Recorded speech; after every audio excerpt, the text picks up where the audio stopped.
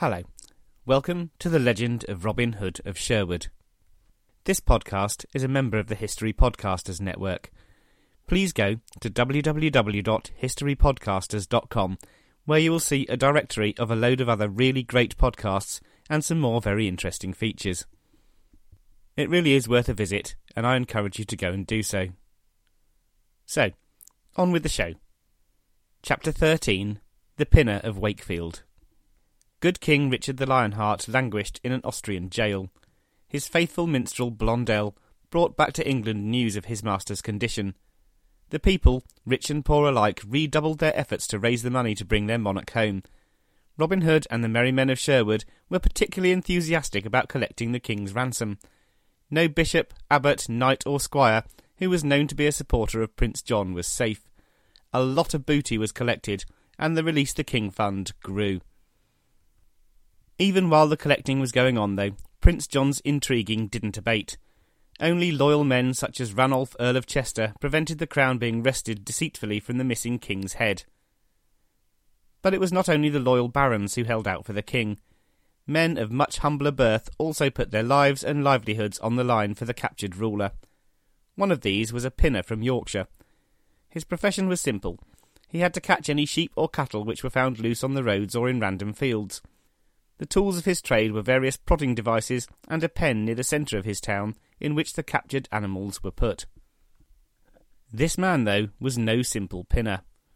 George a Green, the pinner of Wakefield, had a sideline. Traitors against the king were also captured and pounded. Forces were sent to Wakefield to capture the man who pounded traitors, but George won victory after victory against them. He was a handsome and powerful man who was very skillful with virtually every weapon. Not only was he the darling of the people for his dashing deeds, he was also a highly desirable bachelor. His heart, though, had been lost to one woman, Beatrice, daughter of a supporter of King John called Grimes. Given their opposing views as to the merits of the king's brother, it took a long time for Grimes to agree to let his daughter marry George, but after many adventures and proving of himself, George eventually persuaded his future father-in-law that he was made of the right stuff. The stories of George a Green, his penning of traitors, and the tribulations of his love life made him famous. Maybe as famous as Robin Hood. Certainly his fame was enough for news of it to reach Sherwood. The news arrived in the form of a wandering minstrel, who sang ballads about the bravery and strength of the pinner of Wakefield, and the beauty of his Beatrice. Robin was quite impressed, but Marian seemed a little perturbed. Robin noticed and inquired as to the source of her apparent melancholy. "Well, Robin, it seems to me that it was your name on the lips of the minstrels, and now this George a Green has taken your place. Where once they sang of Robin and Marian, now they praise George and Beatrice. Men say that this George could beat Robin Hood with the quarterstaff. I think we should travel to Wakefield. Maybe you should find out." Robin Hood laughed. "OK, fair Marian, we will go to Wakefield immediately. It's spring, and it's the time for adventure. We will disguise ourselves. You can be a forester. We will go quietly, and not with too many men. Let's only take Will and Little John. They'll enjoy the trip. I think George a Green will be in for a surprise and a sore head when we take him on." A few days later, George a Green and Beatrice were strolling in the countryside outside Wakefield. They were discussing the tribulations associated with their impending marriage when Beatrice spotted some figures in the distance. "Look, there are 4 men breaking through the hedge.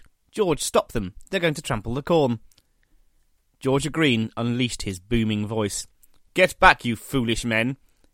But the men didn't get back. In fact, the leader replied haughtily, "Who are you to tell us what to do? We are 4 brave foresters, and you seem to be a simple yeoman. Get back, or I will make you." "No," replied the leader of the foresters, "you must be mad." George a Green had had enough. "Get back. You have no right to walk across the corn, whoever you are. Were you Robin Hood of Sherwood, you have no business trampling the crop. I am George a Green, the pinner of Wakefield. I have beaten better men than you with my staff. If you don't turn and leave here, then I will take you on one by one, and I will beat you all." Robin smiled to himself. At least it was his name which came to mind when the pinner was threatening him. He was about to reply, but he was beaten to it by Will Scarlet. "Well," said Will, "if your deeds match your words, then you could be the king's champion. But empty vessels make the loudest sounds, and you are empty indeed." Will approached George first. Fearsome blows were struck, but within a few minutes Will Scarlet had been laid out on the ground by a tremendous strike from the pinner. Little John stepped forward next. Despite his size and strength, he lasted less time than Will. Pretty soon he was flat on his back next to his comrade. Robin looked on, becoming ever more impressed. Little John had beaten him when they'd met on the bridge in Sherwood, and now Little John had been defeated by this man from Yorkshire. He must have felt a certain amount of trepidation as he stepped forward and demanded his turn. Robin and George set about each other with gusto. Over an hour they fought, trading blow for blow, parry for parry, dodge for dodge. After an exhausting exchange, they finally drew apart and looked at each other with some respect. Robin spoke softly. "George Green," he began. Then, seeing the look on his opponent's face, he continued. "Yes, I know who you are. The minstrels sing of you and your fair Beatrice, and I wanted to see for myself what all the fuss was about. You are one of the finest fighters I have ever met. It took all my skill and strength simply to match you. I invite you to come with me and wear the Lincoln green. God knows I could use a man like you." "And you are?" inquired George. "Well, I am Robin Hood. The two men you defeated are Little John and Will Scarlet." "Robin Hood? Yes, of course I'll join you. After the Lionheart himself, you are the man I have most often longed to meet. I will certainly be your man. I've outgrown my role here as the Pinner of Wakefield. I will still spend some of my time in Yorkshire, but the rest I will spend in Sherwood. I assume you have room for my Beatrice too." Robin smiled as Beatrice stepped forward. As the young woman looked at Robin, the fourth of the foresters took off his hood. It was soon abundantly clear to George and Beatrice that he was a she. Maid Marian welcomed her new female companion. Little John and Will Scarlet, when they'd stopped feeling too groggy, welcomed George. Neither of them bore a grudge, especially when to do so would have damaged the merry men of Sherwood.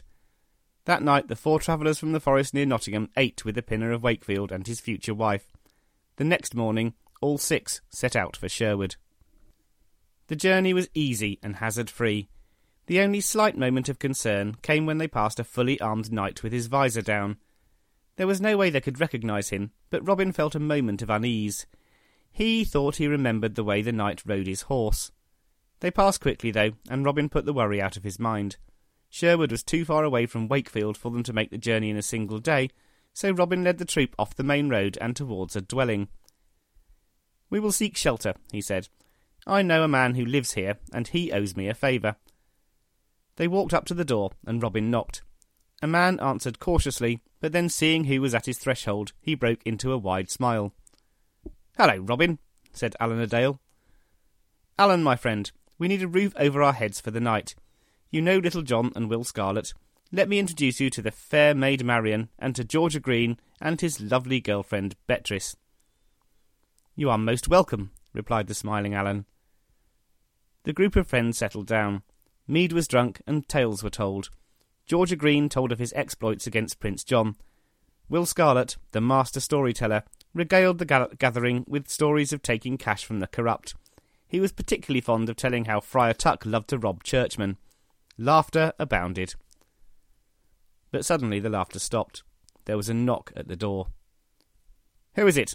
asked Alan. "I'm but a poor soldier alone on a dark night. Please let me in, I need shelter. I'm a follower of the Earl of Chester, and am fleeing from the vengeance of Prince John. I've heard that a man resides here who will give comfort to those who stand against the evil brother of our great King Richard." Alan was about to open the door, but Will Scarlet motioned for him to stop. He'd been listening attentively at the keyhole while the lonely soldier spoke. "You are not alone," he said loudly. "Unless the weather has suddenly gained the power of speech, there are people with you. I heard whispering. So no, sir, we will not let you in. Be gone from here if you know what's good for you." The voice on the other side of the door changed its tone. Where it had been pleading, it became forceful.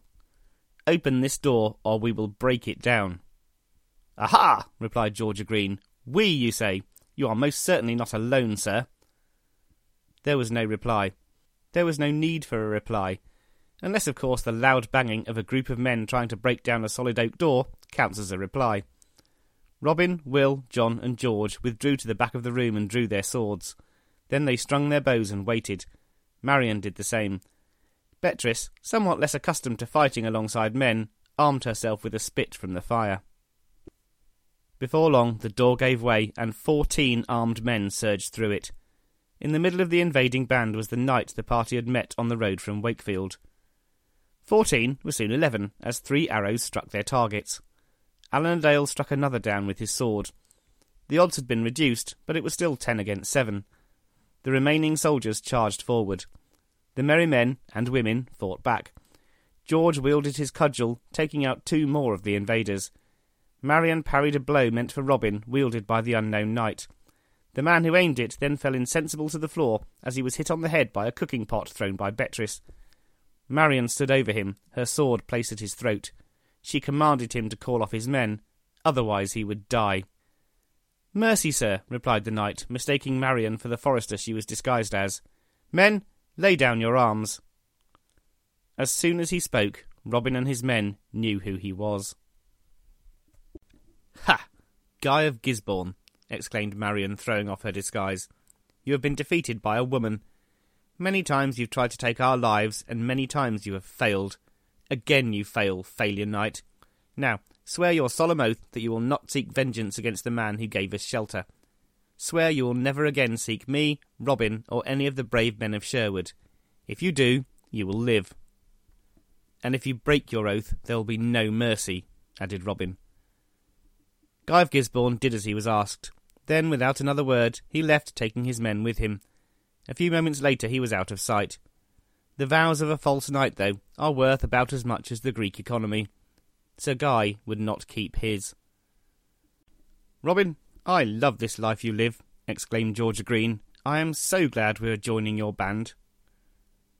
"George Green, you will be a very welcome addition to our bank of merry men. You and Beatrice may come to Robbers Glade and make your homes with us." Beatrice spoke up. "George Green, you have failed in your duty to your future wife. I will not rest until I can wield a sword and fight with the skill of Maid Marian." The night passed in laughter and song.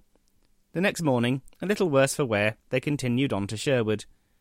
George was expecting to find men dressed in Lincoln green, attacking corrupt noblemen at every turn, but all was quiet. Not a soul did they see. Not, that is, until late evening, on the road through Sherwood, near where the path to Robbers Glade left the main track. Robin heard something. He motioned to the others to stop and be quiet. Then he ushered them behind a large bush and beckoned for them to peep over. Will Scarlet lasted all of 4 seconds before collapsing into fits of silent giggles. A few yards from the bush, with his back to them, stood Friar Tuck. Knelt on the ground before him were 2 terrified priests. "Money! Money!" shouted the friar. "Give me your money now. I am tasked with collecting for King Richard's ransom." "But, sir, we have none," came a trembling answer. "Then you may come with me and eat at the table of the great Robin Hood. If you are as poor as you say, then surely you need my master's charity. In fact, we will lend you some gold. We can't see the poor and needy suffering." The priests seemed somewhat reticent. Then they seemed to be more reticent as they rather rudely tried to run away. They were prevented from carrying out their hasty plan by Friar Tuck's mighty arms. He grabbed both of them by their collars and forced them back down to the ground. "Oh dear," said the friar, in a voice noticeably lacking in warmth. "I fear you have demonstrated your lack of truthfulness. It's time for me to hear your confession. You told me you had no money, and yet you tried to run. We must all cleanse our souls. We will kneel together and pray that money for the release of our great king will come to us." With that, Friar Tuck began to conduct a service. With gusto he prayed and prayed. When he had finished, he spoke to the 2 priests. "Now let's see what riches our Lord has provided us with. We will search each other's pockets and see what God has given us. You may search my pockets first, and then I will search yours." With trembling hands the priests searched the enormous friar. They found nothing. When he turned out their pockets, though, the story was very different. 600 gold coins clattered to the sun-baked earth of the forest floor. "Praise be!" exclaimed the friar. "Look what the Lord has provided. I will take it and add it to the fund raised to save the king. Here, you may keep 1 gold piece each. Now get out of my sight before I remove your heads from your shoulders." The 2 priests needed no further invitation. In a matter of milliseconds they were mounted and off. Friar Tuck stood up, pleased with a job well done. He was about to walk back to the glade, laden with gold, when he heard the unmistakable sound of uncontrolled giggling. "Come out, Will Scarlet, I'd know that cackle anywhere." Will Scarlet, cheeks wet with tears, walked into view. He was followed by Robin and the rest of the travellers from Wakefield. "Aha, Robin Hood, look what I have for you." The friar presented the 600 gold coins. "Brother Michael, you are by far the best robber we have," laughed Robin. "I commend you on your skills. But look what I bring.